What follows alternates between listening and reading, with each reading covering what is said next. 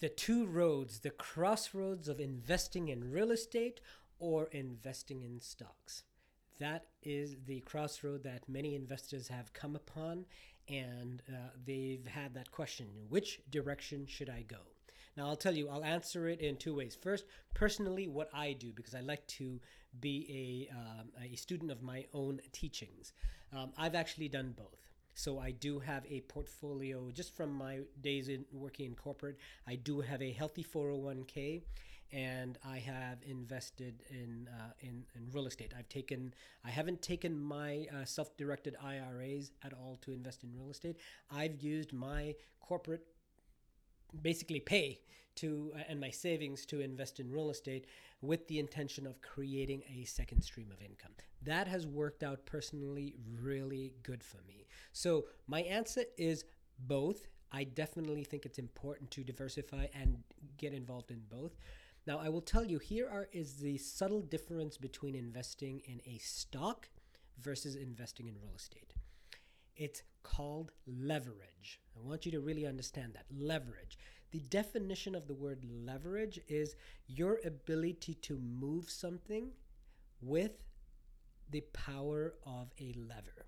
Now, bring that into real estate. It is the ability to invest in a real estate asset with the power of utilizing bank financing. And here's where that power is.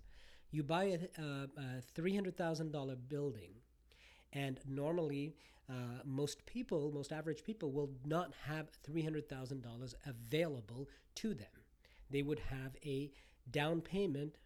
$300,000 building typically would require about $60,000. Just making up quick rough numbers, $60,000. That is a pretty attainable number for most. If not, it's an easily borrowable number.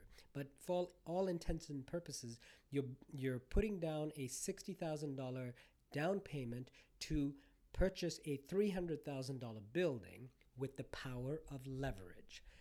The beauty is when that $300,000 property appreciates in value, it's not the amount of money that you put into the deal. It's not just your portion of it. It's not your $60,000 that you put in. It's the entire amount. So if that property doubles in value, you get the benefit of that doubling in value. The difference with a stock is this. A stock is you're purchasing it at surface value. So there is really no leverage. If you're buying 50 shares of Tesla, you're buying 50 shares of Tesla at face value. That is the difference. One more thing that I'd like to leave you with. Your leveraged position when you buy real estate is actually paid down by your tenants. If you are in fact buying an investment property that's paid down by your tenants. So definitely my response is both, but just understand the benefits of doing it from a real estate standpoint.